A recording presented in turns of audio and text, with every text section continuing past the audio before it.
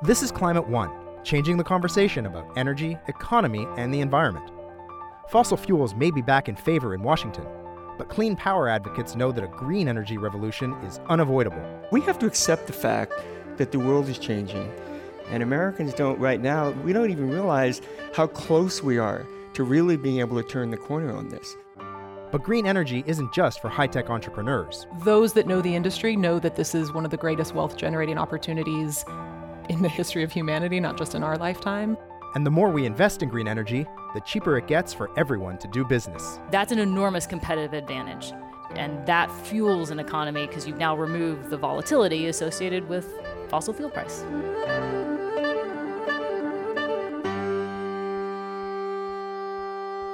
The energy revolution is happening. Up next on Climate One.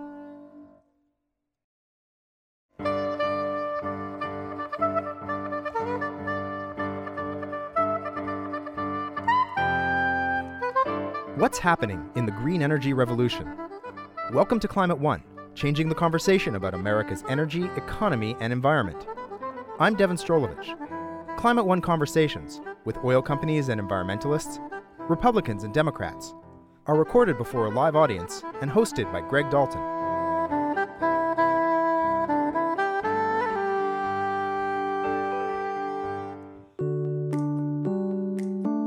Fossil fuels are in favor in Washington, D.C. these days, with new opportunities for coal mining and oil and gas drilling. But markets ultimately drive decisions, and green energy is slowly and surely becoming price competitive with brown energy. On today's show, we'll hear from three guests with stories of innovative companies and technologies that are advancing the clean energy economy. Emily Kirsch is co-founder and CEO of Powerhouse, which helps solar entrepreneurs with money and advice. James Redford is an award-winning documentary filmmaker and the son of actor Robert Redford. His new HBO film is titled Happening. And Gia Schneider is co-founder and CEO of Natel Energy, a startup that's harnessing the power of rivers. Here's our conversation about the green energy revolution. So Jamie Redford, I've heard your dad tell the story about how growing up, Yosemite really made an environmental connection for him. How about you growing up in the 70s when solar energy wasn't barely heard of? What shaped your environmental connection growing up as a kid? Well, both my parents were really active in pointing towards solar energy as a viable alternative to fossil fuels. They weren't really talking about climate change in those days. Sure. It was more about the geopolitical problems, and it was about the thing that's still very real today, which is air pollution. Mm-hmm. But they put their money where their mouth was at $78 a kilowatt hour in 1977 to heat a pool. And it was my mother worked for the solar lobby and spent a lot of time flying back and forth between New York and DC. And, if they were here, they would both, sort of reflect back wistfully at that time, feeling like essentially that they were just a little ahead of the curve in their passion, that economically speaking, it still had a ways to go. And of course, those of us in our 50s all remember President Reagan ripping the solar panels off the White House in 1980, and that moment became a very strong symbol of sort of the closing of the door of the first wave of innovation that was clearly not going to get any boost from the federal government. So things have changed, though. Emily Kirsch, you followed an unusual path growing up in the Bay Area. Most of your friends went to the Ivies. You went to a state school, and then you met your first boss. Yeah, so I was born here in San Francisco and raised in Marin. And after high school, unlike most of my friends that were going to some of the top schools in the country, I decided to travel the world and moved to Costa Rica to live on an off-grid, solar-powered chocolate and coffee farm, which was absolutely heaven. And it was my first exposure to the solar industry. The entire farm was solar-powered. Lead-acid batteries provide storage so that we had electricity at night. And that's when I first fell in love with renewable energy. And when I moved back to the Bay Area, I went to San Francisco State University. And while I was in school, I met my first the man who became my first boss, Van Jones, who worked for President Obama as an advisor and is now doing political commentary on CNN and has really been a voice of reason for us through the political transition. So working with Van was an incredible experience. I was working in workforce development, in local climate policy and state ballot initiatives. And while I loved it, government bureaucracy is not really the most exciting thing when you're an entrepreneur at heart. And so, but through Van, I met a startup called Mosaic, who I had the pleasure of working with in Oakland, and that inspired me to work with many renewable energy entrepreneurs, and that's what we do at Powerhouse. And there was a famous person that did some funding quietly for Mosaic. Tell us that story briefly. Sure. So I'm sure everyone in the room knows Prince, the singer who passed away last year. And Prince was not just a musical icon, but he was also an incredible philanthropist. And he was very humble about his philanthropy. He absolutely required that nobody know about the philanthropic work that he did while he was alive. And because of his friendship with Van Jones, he asked what he could do to support communities in Oakland, and Van suggested that Prince help community-based organizations who otherwise couldn't finance solar projects get the capital to make those projects happen. And so Prince provided a grant of $250,000 to help nonprofits and community-based organizations in Oakland go solar, and those organizations were getting solar on the roof without even knowing that the money for those systems was in part coming from Prince. So they're very proud to have those systems now. Rockstar Solar. Gia Schneider, when you were 7 years old, you were going down a river, fishing in Colorado, and tell us what happened. So I was born and raised in Texas, and every year, probably from the time I was 4 till I went to college, we would go on a fishing trip for a couple weeks in southern Colorado. What was fascinating, that probably inspired my love of water and my love of what I'm doing today. And we had this really interesting opportunity to observe two different streams in the same overall watershed. One was a wilderness area and not grazed, and the other was managed and grazed. It was federal land, but leased for grazing. And we just had kind of easy contrast, because on the grazed land, beavers were completely removed from that particular stream or branch of, I guess, the river. And on the one that was wilderness, you had lots of beaver dams. And the difference in biodiversity, the difference in fish populations, the difference in insects and life in general was just, was unavoidable. You just kind of could see it right away, right? And certainly you would realize it when you're fishing, because you'd catch fish in one place and you wouldn't catch fish in the other. So kind of very, very simple proof. But that for me was a start to where I am today. And now you're emulating beavers in a sense. Yeah. Really. You have a company that's trying to learn from beavers. Yeah, exactly. So, hydropower is a renewable energy source that has been around for a long time, probably 100 years.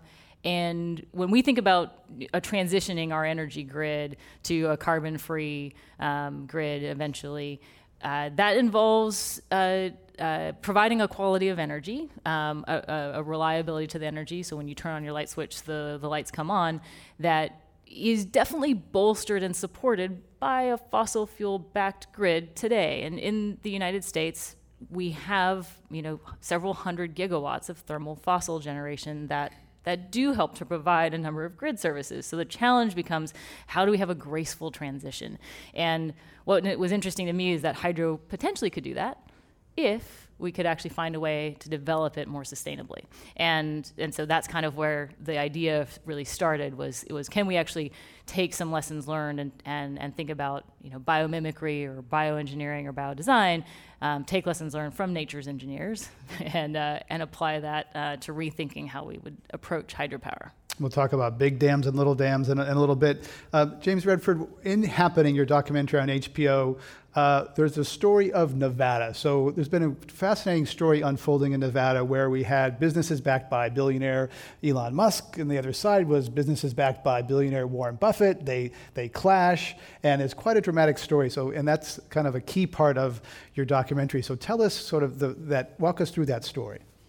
Well, I think you have to start with the unique fact that Nevada, by legislation, has an energy monopoly, Nevada Energy. It's the single state-approved utility by law there to be a monopoly. There are no utility competitors in Nevada currently. And that's been that way for over a century. And, it's really smart if you're a capitalist and you really want to make a lot of money, then own the extraction, own the transportation, own the burning and the transmission, and you're going to be very wealthy. And that's pretty much the way it's worked in Nevada for many, many years. And then along comes solar and wind, and mainly in Nevada solar, of course. But solar arises initially as this cute thing that's easy to greenwash, that the existing utilities can pet and approve. And initially that's the case, but as it starts to scale, and it has, particularly with rooftop solar, that starts to draw customers away from the utility company and change the rates that they're used to because of the way rooftop companies and rooftop individuals who have there's two ways. One, you can lease them through a company, through a third party, or you can own them. And that's another groundbreaking thing. Both those things went into full play in Nevada, and what you saw eventually was the Utility Commission that's supposed to represent the citizens of Nevada, very curiously and strangely changing the rate structures in Nevada in a way that pretty much drove the rooftop solar industry out of the state. So I was there as that was being finalized in place. It was going to cost thousands of jobs. It was going to set the state back considerably in terms of a lot of economic growth.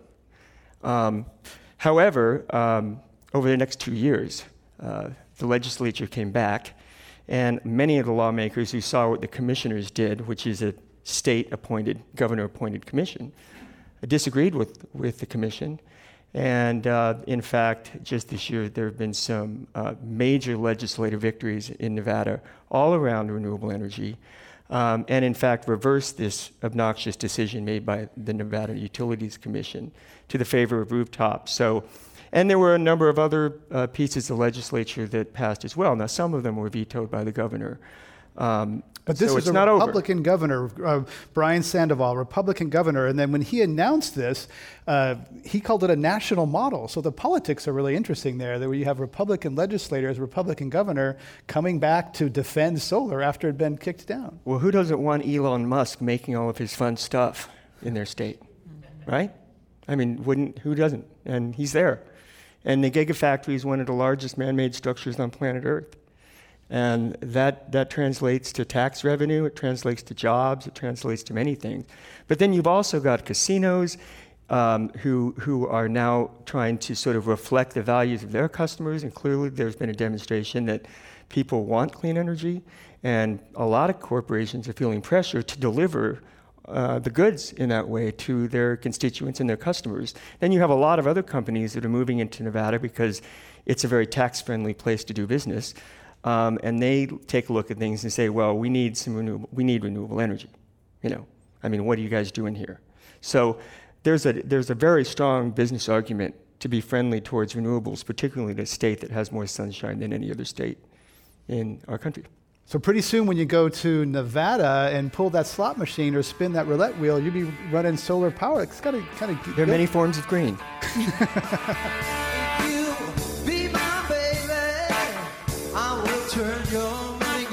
You're listening to a Climate One conversation about what's happening in green energy. You can subscribe to our podcast at our website, climateone.org. Greg Dalton will continue his conversation in just a moment.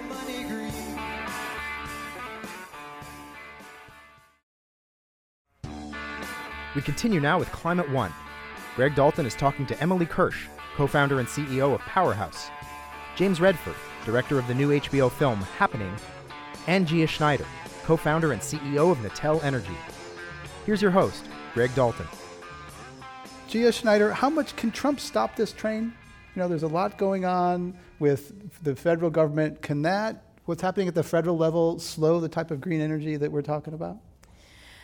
I think that I think that overall the industry has made such strides coming down the cost curve over the last decade in particular, and on solar and on wind. I'll give a specific example actually on wind, where wind capacity factors, so the amount of time on an average year that a wind turbine is running and generating electricity, whereas 10 years ago that might have been in the 30% of the year.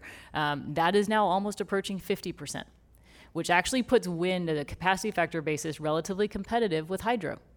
And in addition, wind has become very cost effective. And so, for example, in Texas, wind is now the cheapest source of energy. And there are a lot of things driving that. There's scale, so now manufacturing capacity exists. There's a lot of lessons learned, and people understand how to make and build, install, and operate all of these systems. And so I think that the economic rationale exists now, and the arguments in the past that it was too expensive or more expensive, I really think the economics say otherwise.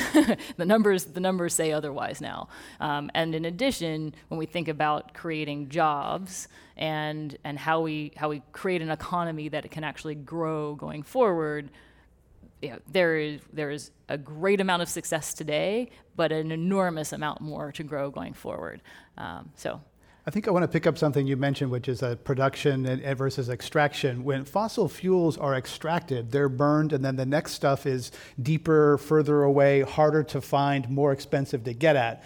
When renewable energy is made, it's manufacturing that the next one made is cheaper than the last one. Yeah, absolutely. And I think that, to me, the thing that's really interesting in the global context is actually that if, from a U.S. perspective and a U.S. first perspective, we should actually want to come down the cost curve on renewables as quickly as we can, because if we can drive the variable fuel cost out of one of the big cost drivers in our economy, right? In generating economic growth, energy is a core component of that. So if we can actually transition to a point where, our, long-term cost of an additional electron is, $10, $20 a megawatt hour is very low, is just the averaged out capital cost of building the next marginal plant or wind turbine or solar panel or hydro turbine, then that's an enormous competitive advantage.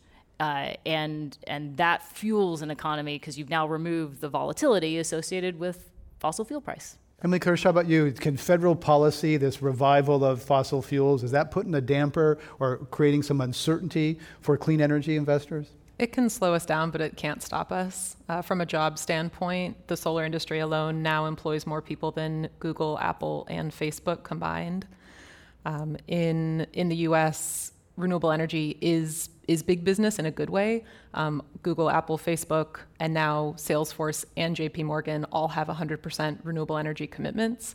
So when business is on board, when we're creating jobs, the industry is unstoppable. And there are things that can be done to help us or slow it down at the state and federal level. But the entrepreneurs that we work with every day, we're going to be doing this for the rest of our lives, and this transition is going to happen in our lifetime. James Edford, though, there's still the perception and the reality, has been the reality, that renewable energy, electric cars, solar panels are for coastal elites. And usually white people who live on the coast. Is it becoming more affordable and accessible to people who are not, in certain income brackets and zip codes? Yeah. I think one of the most encouraging things for me is that as the cost of the technology comes down is you have more choices in terms of what kind of models do you embrace in order to create renewable energy as a source of energy. So, for instance, here in the Bay Area, in Marin County, just over the bridge, there's an organization called Marin Clean Energy, which is a community aggregate choice entity that basically acts as a public utility and an alternative to Pacific Gas and Electric, which is the private utility in Northern California, that goes out and buys for the residents of Marin County and 7 other Northern California cities, goes out and buys them wind power and solar power and brings it onto the grid at a price that's completely competitive with PG&E. And that's scaling up. Right now they have over 250,000 people are being served clean energy through this aggregate of communities that they buy for. And that's happening across the country. And it started there, and now there's dozens across the country. So you don't have to just have a huge roof with the south face and lots of dough for it to work. And a lot of states are now looking at creating urban gardens that are solar gardens and for instance, even in New York, there's a developer in Brooklyn that's creating and this is a low-income housing development that's going to be completely contained with its own storage, which is, of course, the holy grail. I mean, if you can make your energy and store it yourself and manage your own energy source, you're really getting somewhere. And so this is happening. As Emily says, it's remarkable. I'm sure we'll look back someday at this extraordinary moment in time, much the way people who worked with the internet in the early 90s, who could see it all coming, but the rest of us didn't, right? So this is the view you have if you're sitting here right now. A lot's going to change. Emily Kirsch, some people who've invested in clean energy over the years, a lot of people got burned investing in solar long ago because a lot of companies have gone bust. Solyndra, one of the biggest ones, SunEdison went bust. If someone wants to invest in clean energy and not lose all their money and not go to the green casinos in Las Vegas, what can they do? Yeah, it's a good question. So a lot of investors, to their credit, did participate in the industry in 2008, and a lot of investors invested in hardware that, like Solyndra's technology, that didn't pan out. And so a lot of investors left. And so as one of the leading clean tech investors in the country, Nancy Fund with DBL Investors based here in San Francisco says the tourists are gone, meaning those funds that did participate in the clean energy and got burned and are out, they're gone. But there is an incredibly strong contingency of venture capitalists, angel investors in the Bay Area and throughout the country who know that this industry is, the success of this industry is inevitable. And Bloomberg New Energy Finance estimates that by 2040, the entire global solar market represents a $3.7 trillion industry, 2.2 trillion of that in distributed systems, meaning on our homes and hospitals and schools, and $1 trillion of that in emerging markets. So those that know the industry know that this is one of the greatest wealth generating opportunities in the history of humanity, not just in our lifetime. And those that are savvy enough to participate in it are going to reap the benefits of it. And at Powerhouse, we invest in startups at the very early stage. So we call ourselves a pre-seed investor, meaning when you have a prototype and you're just getting started, you can build your business at Powerhouse, and we'll connect you with some initial capital, but more importantly, the network that we've built to help you succeed. So people come to you with a napkin and say, it's a nice napkin, but nice napkin. Yeah. But how about retail investors? That's what you talked about. Those are people, professional investors. How about people who have a 401k, who want to put their money where their mouth is? Can they invest in mutual funds, publicly traded things right now that are green, to be part of this wealth creation that you're talking about? Yeah, it's a great question. I think it's something that all of us can do. For those of us that are active and have retirement accounts, is to demand that those are fossil free, that those are carbon free. A lot of us inadvertently have our money in weapons and fossil fuel and cigarettes and things that many of us do not believe in. And so I know that things change when consumers demand that they change. And we're seeing incredible divestments in fossil fuels from university endowments and pension funds, and a move to renewables. And it is still early. There is no perfect alternative for people to turn to now. And that's why entrepreneurship is so important, because very few people heard of Elon Musk 20, 25 years ago, and now because of him, everyone knows about electric vehicles and about solar. And so we're going to need many more Elon Musks to try and to apply their skills and their talents to this industry in order for us to succeed, and in order for everyday people to have a place to put their money that they feel great about. If you're just joining us, we're talking about clean energy at Climate One. I'm Greg Dalton. Emily Kirsch is with Powerhouse. We also have James Redford, the filmmaker, and Gia Schneider with the water startup Natel Energy. So Gia Schneider, tell us a little bit about micro dams. People think of dams as being carbon-free electricity. That's good, right? They're relatively clean as long as you didn't used to live on the part that was flooded for the dam to be created. So there's kind of bad big dams and good small little dams? Is that? Yeah, so our approach was to take hydro distributed. So if you think about conventional hydro, if you say hydropower, you generally are thinking of things like Grand Coulee or Hoover Dam, right? Or Three Gorges in China, the very, very massive end of the scale. And our insight was to say, well, instead of building a large dam, which is trying to basically capture all of the energy drop in one big, gigantic, hundreds of foot tall step, why don't we walk down the stairs and go distributed? Similar, following again the model that we have in wind and solar, which are much more distributed sources and have achieved scale by standardizing the modules and then making a lot of them. Hydro, old school hydro, is very custom and very big, right? So the idea was we want to go standardize, modular, and distributed. To give you a feel for what a project looks like, and kind of touch back on an earlier point of like, how does this apply to if I'm a a farmer or rancher relying on irrigation, for example, because that's one of our important first markets where by developing technology that can go into distributed water systems, one of the first places we start is actually retrofitting existing water infrastructure. The Western U.S. in general has a lot of managed water systems that support our drinking water here, and also support a lot of agricultural activity across the entire West. You made a whole film about that, yeah.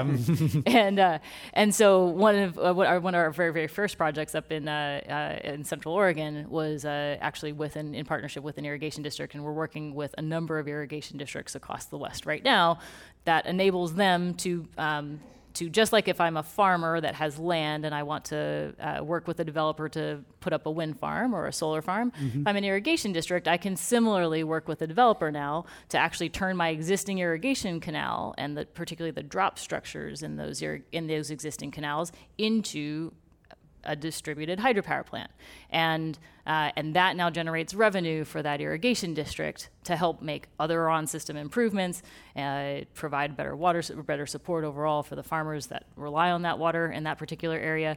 And in particular, one of the things we find really interesting, which ties back kind of to the water side of it, is that additional revenue, where it can then support efficiency improvements on the irrigation side, actually ends up potentially generating environmental benefits, because that then can allow the irrigation district to leave more water in stream. Because if I'm able to make my system more efficient, use less water on system, and ultimately leave that water in stream, but yet generate more revenue, deliver the same water service to the farmers, that kind of encapsulates the first wave of what we're trying to do. Some of the next stuff that we're focused on is there's 80,000 non-power dams in the U.S., existing non-power dams in the U.S. There's a lot of existing water infrastructure. Not all of that we think is appropriate to develop hydropower on. There are a lot of old, unsafe, environmentally terrible dams that are targeted for removal and should be removed, but there also are a good chunk of them that make sense, that they're safe, well maintained, they function there for another purpose, but they're just too small. They're too small in nature to have put hydropower on them with conventional technology. So that's kind of the next step. James Redford, one of the things that we haven't talked about, electric vehicles, obviously a lot of this electricity is being generated from streams or wind or solar. EV's been talked about for a long time. There's a lot of talk now about the Chevy Bolt, the Tesla Model 3, kind of making that accessible to mainstream. Is that for real, or is that still out of reach? Well, let's start with the truth. Still a niche. Big truth, which is it's just a really good car. And you start driving an electric car, and it's hard to go back. So that's all great. And they're fun, they're fast, they're zippy, yeah. It's and that again, thanks to Elon Musk, who understood that early on, to come in with the hot and sexy stuff, and work his way down to, that was just brilliant marketing to create that mystique and take advantage of the performance to create that demand from the customer. It's not about saving the planet; it's about having an awesome car. And the other stuff is really good too, right? So it's no accident that he's not pushing the greeny enviro thing.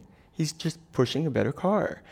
But the problem is, for me, with electric cars, is it doesn't end there, because they're only as good as the electricity that they use. So, for me, living across the bridge in a place that just by default supplies 50% clean energy to everybody that lives in my county, it's a good idea to have an electric car. But there are other places on the East Coast, in the sort of coal belt, the Middle Eastern coal, where getting an electric car may be doing absolutely nothing for the environment, but you're still going to want one. I think that's the key thing. But electric cars gradually get cleaner over time as the grid gets cleaner, and the gasoline cars not so much. Emily Kirsch, your thoughts on EVs? I don't know if you touch on EVs. You certainly invest in companies that are kind of electrifying things that can feed into EVs. Yeah. They've been slow coming for a long time. They're still only 2% of sales, right? We like to talk about them, but still, it's not mainstream yet in America. Not yet, but again, that transition will happen in our lifetime, both to electric vehicles, but also autonomous vehicles that are going to be powered by clean electricity. In California last year, 13% of all of the electricity in the state was generated by solar. So as we clean the grid and clean our energy production, that electric vehicle, you're going to feel better and better about knowing that it has a cleaner and cleaner source.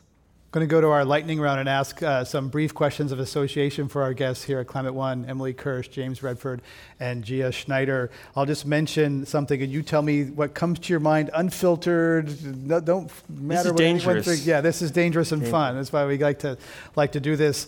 First, for Gia Schneider, energy coming from ocean tides and currents.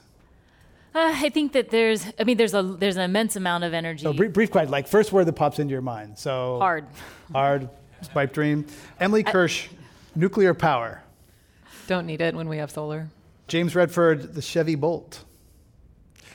I don't have one. Emily Kirsch, Energy Secretary Rick Perry. You can't see if you're listening, but my eyes just rolled. I'll leave it at that. Eye roll emoji. That's what that was. Eye roll emoji. Okay. James Redford, ExxonMobil. Boy, they missed the boat. But they did advocate to stay in the Paris Climate Accord. Yeah. Gia Schneider, Treasury Secretary Steve Mnuchin. You used to work on Wall Street. Tough job on tax reform. Tough job on tax reform. Emily Kirsch, Volkswagen. Indifferent. Of course, they got caught for cheating on their air regulations. Gia Schneider, GMO salmon. A lot of questions.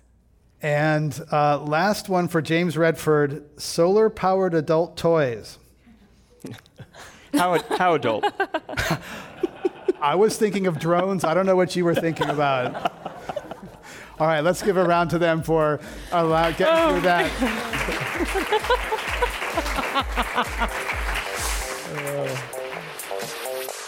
You're listening to a conversation about innovations in green energy. This is Climate One. You can check out our podcast at our website, climateone.org. Greg Dalton will be back with his guests in just a moment.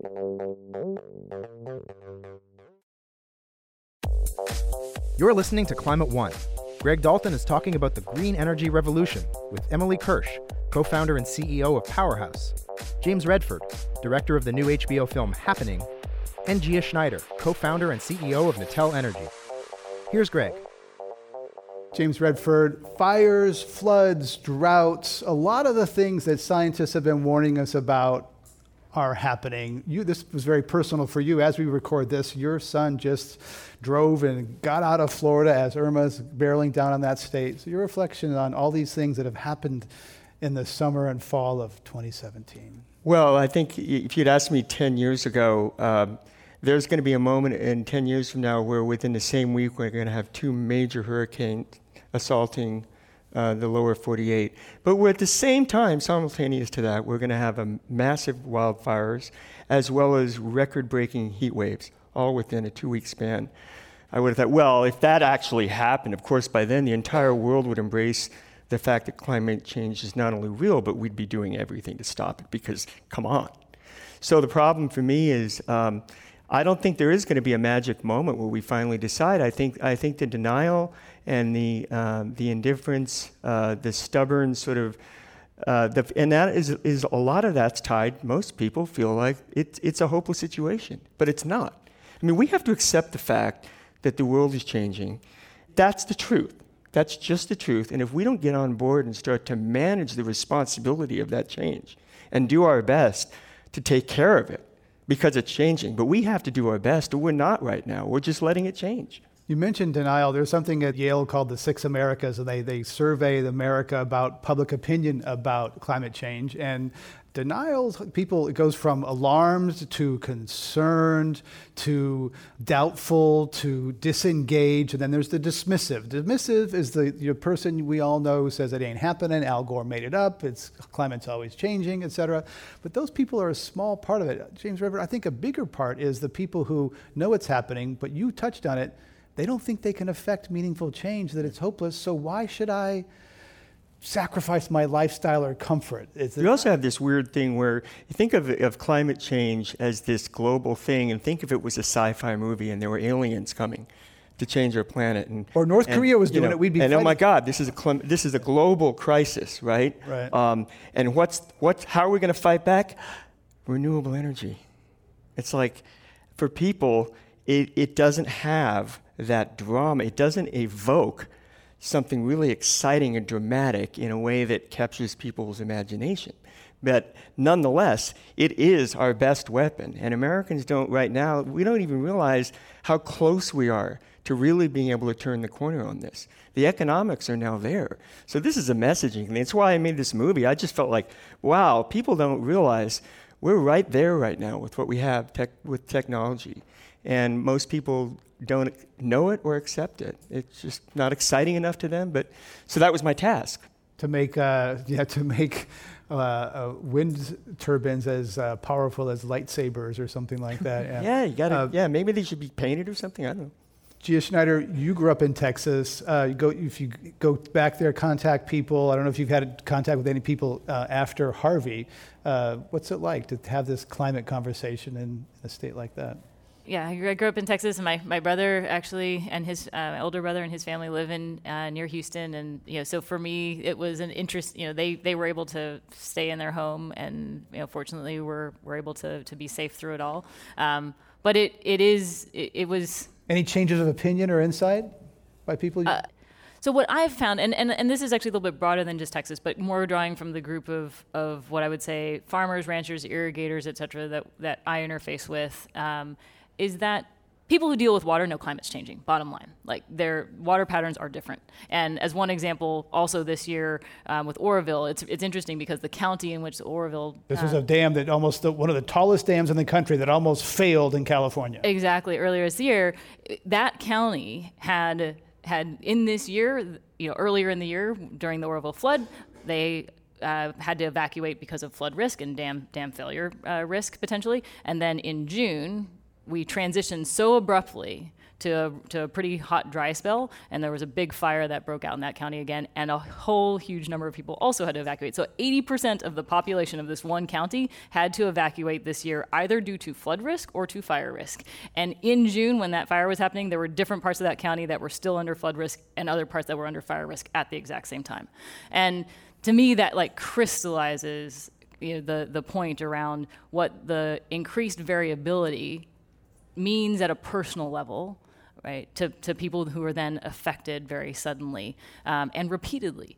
But to come back to the point around water, so I think that anybody who deals with water knows that things are changing. The challenge is that making the transition from an infrastructure perspective is something that isn't like a lightsaber, right? It's kind of diligent work, brick by brick, if you will, or system by system, making changes. So I have a great deal of optimism because I know, similarly, I think to Emily and other folks in the industry, that we have the solutions and we are getting traction in deploying them because they make economic sense, and more and more people understand that, and they can just look at the dollars and make decisions that way. I think as individuals, the challenge becomes how to think about my choices as an individual in a way that actually can be meaningful, right? And I face that every day, even in packaging, for example, right? Like, there's so many things that consume lots of resources that contribute overall to the overall impact that we have on our climate, and it's hard. So I'm not gonna, I can't sugarcoat that. It is. It's hard. It is. I recently met a person who is a professor in Canada who's made a pledge to not use any single-use plastics. So he makes his own deodorant, puts it on with a chopstick, and think about how he offered to send me the recipe. I'll share it with you if you like. Get that right consistency. I can't quite go there, but you think about all the single-use plastic in your life, that yogurt container, that takeout food container, all that sort of stuff, most of it made by petroleum, some of it made by corn, which may be better, may be worse. James Redford, individual action, you ever find the self that I made a movie about climate change so I can take that extra flight? Because we have this phenomenon where you go to the gym, then you can have that dessert, right? You feel like you got a little bit of license. I was good, so now I can be bad. That's okay. Well, look, if there isn't room in this dialogue for hypocrites like myself, then there's no point in having it. Really, this idea that fighting climate change is only for the environmental purist is a problem. Yeah. Because when you do something good, you're doing something good. Yeah. And, it's better to do something than nothing. And I think that's part of the problem with the storytelling around climate change and clean energy, is that it's been somehow positioned as something that only the liberal green elites can partake in and discuss, when in fact who's making it happen on the ground and bringing it to scale, that's not who's doing it. I mean, you've got a mayor in Georgetown, Texas, right in the middle of oil country. It's the second town in this nation to go 100% wind power. And he's very proud of it, yeah. Yeah, and that was based on taking care of his community and doing the right economic thing. And then beyond that, I think one of the concerns for me too is there's this tendency, as you think about new infrastructure and bringing renewables into communities and LEED standard, which is excellence in green building. Energy efficiency. That can also get then caught up in gentrification, which is a whole other topic we probably don't have time to go into here. But the idea that this needs to be embraced both at the community level by everybody, and you need to look at it from a systems-wide level, both at the individual point. To that point, on the individual point, turn down your water heater. If everybody in this country just went out in their garage or into their closet and turned on the water heater, you'd make a massive difference. Just these little things, if they scale, they make a huge difference in energy demand. On that note, if I could add, Kirsch. So Paul Hawking has a new book called Project Drawdown, and it came about because he was at the International Paris, the climate negotiations, all the top climate negotiators from around the world, and he wanted to know, what are the top 5 things that you can do to actually address climate change and address global warming? And so he asked each of them separately, and they each said something different. And so he said, wait a minute, we need some quantitative evidence for what is actually going to address global warming. And the top things, the first one is addressing the pollutants from refrigerants, not your expected number one polluter. The second thing that we can do is maintain rainforests. Third, address food waste. And the fourth, because I don't remember the fifth, but the fourth is a plant-rich diet, which means for the global north, we need to reduce meat consumption, and the global south, protein consumption actually needs to increase. And actually, I think one of the fifth or one of the top 5, if you combine 2, you get the first one. To address global warming and climate change, if you combine these 2, it is the most impactful thing you can do to address global warming, and that is girls' education and family planning. Yeah. Those 2 things combined will do more to address climate change around the world than anything else. And so as we talk about recycling and geothermal and solar, those are all important. I live for it. And let's focus on what's actually going to get the job done. We're talking about clean energy at Climate One with Gia Schneider, CEO of Natel Energy, James Redford, who made the new documentary film Happening, and Emily Kirsch, CEO of Powerhouse, which advises startup companies on clean energy. We're going to go to audience questions and invite you to join us with one-part comment or question. Welcome to Climate One. Hi, I am from Marin, and I brought 2 Marin high school students with me. And my question is about education. I think many of you mentioned that this, as an emerging industry, is going to demand many employees. And we have 100 hours of code, recognizing the opportunity for kids to engage their passion and new opportunity for future jobs. What does 100 hours of solar energy look like? How do you get into the high schools and into middle schools in a way that can help direct people towards new careers? And I think I'll start directing my question at Emily, who is also from that high school culture. It's such a good question. I'd say the fact that they are doing 100 hours of code and learning to code, that is solar. So at Powerhouse, we don't invest in hardware. Hardware is obviously essential to this transition happening, but the price of panels alone has gone down 90% in the past 5 years. So if you looked at solar 5 years ago, look at it again, because the price of panels has gone down 90%. So our role at Powerhouse is to invest in entrepreneurs that are working on the software side of renewable energy. So if they're getting code experience, 90% of the entrepreneurs in Powerhouse are software developers, and they're writing code and developing algorithms to make this transition to distributed energy and storage and modernizing the grid possible. And so I would say, I think if you're able to overlay a climate education, not even climate education, just renewable energy education over that software development skills, that's kind of the golden ticket to make this transition possible. And I'll say, not only do we need, you mentioned employees, we absolutely need employees. In the US, there are now over 260,000 employees just in solar. Wind technician is the fastest growing job in the country in red states. There's more wind in red states than there is anywhere on the left coast. So, but we don't just need employees and workers, we need entrepreneurs. And we especially need entrepreneurs that don't fit what people think of when you think of a traditional entrepreneur. So unfortunately in the US, 90% of venture capitalists are both white and male. 4% of venture capital funding goes to women, less than 1% to people of color. We are missing an incredible opportunity to make this transition happen in a way that reflects the diversity and the talents of this country. There's a great McKinsey study from 2015 called Why Diversity Matters, and it shows that there's a direct correlation between profit and racial and ethnic diversity in companies. So, point being, we need more entrepreneurs. We need entrepreneurs that reflect the diversity of the country. At Powerhouse, one of the things that I'm proudest of is 50% of the investments that we've made have gone into startups with founders and CEOs that are women, people of color, and LGBTQ founders. By 2040, the majority of this country will be people of color, and we need to adapt to that as we adapt to this transition to renewable energy. So all of that to say, I think youth, as renewable energy is the future, youth is the future, those two go together perfectly. And the fact that they're getting that software development talent, if we can couple that with renewable energy education, then we're unstoppable. Great. Let's go to our next audience question. We have about 5 minutes left. We'll see if we can get our next 3 questions in. Welcome. How's it going? One thing that I'm curious about is whether or not there was a conscious decision within the green community to frame a lot of issues in terms of profit. It seems like, as opposed to civic duty, profit as an incentive for making certain decisions always is the rhetorical appeal people are using. I could imagine a lot of incidental pitfalls from that being the sort of language that is put forth. Would you guys like to talk about if there's a reason why you guys think it is that way, or if you can foresee some issues coming from that? Thank you. Profit versus virtue as a motivator. Gia or I think it's an excellent point. I think that the reason that we frame things in economic terms is because in order to make the investments necessary to deploy the amount of stuff needed to make the shift in our energy supply, it's a lot of money. And it's a lot of capital that needs to flow, and that capital does seek return. So that's one part of it.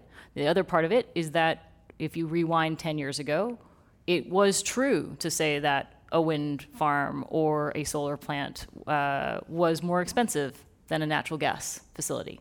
And so your ability to take a limited pot of capital and make change, you clearly needed to come down a cost curve in order to be able to scale. So I think it's important to think about cost. I think those two things, one is we need to drive investment to get stuff built, and we needed to come down a cost curve so that we could build more stuff, were the reasons for focusing on profit. I totally agree. I think it's an excellent point because I think that it comes back to the point I referenced earlier, which is around leadership for change. I think if we talked a bit more about the fact that we share one planet and that creates an inherent responsibility to each other and to those that come after us, and that is the basis for thinking about a civic duty, I think is an excellent point.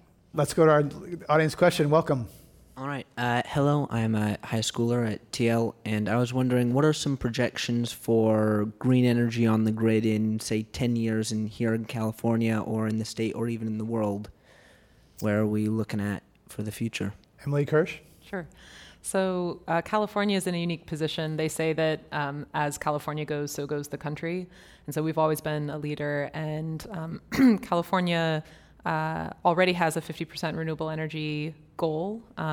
There's talk of extending that to 100% renewable energy, I believe by 2030. I think it'll happen before then. So, and as California goes, so goes the country. And as costs continue to come down, and I think this gets to the importance of profit, it just makes financial sense. And so you could be the reddest governor in the reddest state. And if solar and wind is cheaper, then you do it because that's the best thing for your constituents. You two back there, it's definitely happening in your lifetime. Thanks for that question. Let's go to our next question. So you touched on this a little bit earlier. It's going into politics, so that might not be the best thing to end on. But right now, we have a president who doesn't really believe in climate change. And I see it optimistic where hopefully at least this nation will change and go forward in a greener way. But if that doesn't happen, where do you see us in like 10 to 15, or probably I'd say 50 years down the road? What if we do not go forward with this greener option? Where do you see us as a nation? Like, what would we have to do to... Well, James Redford? Yeah. If you think about the last year, and there's a daily assault on, for a lot of people, waking up to the news is a daily assault as new policies that are pushed that they are offended by. That's going on for sure. But what you're also seeing is every time there's a when the president pulled out of the Paris Climate Accord, there was a tremendous upwelling, a reaction against that. And what you see is that in the face of a lack of leadership, people are stepping forward. It's happening in our towns, in our cities, in our states. At the end of my film, the last line in my film is, if Washington isn't going to do this, we will. And it's true. So you don't have to worry about the future being green. That's inevitable. It's just a matter of how soon. And that's where our states and communities and all of us can make a real difference, regardless of what's happening in Washington.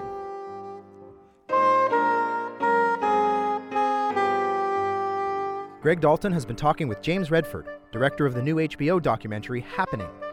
Emily Kirsch, co-founder and CEO of Powerhouse, which nurtures startup solar companies and others.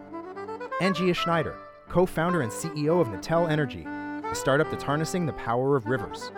To hear all our Climate One conversations, subscribe to our podcast at our website, climateone.org, where you'll also find photos, video clips, and more. Please join us next time for another conversation about America's energy, economy, and environment.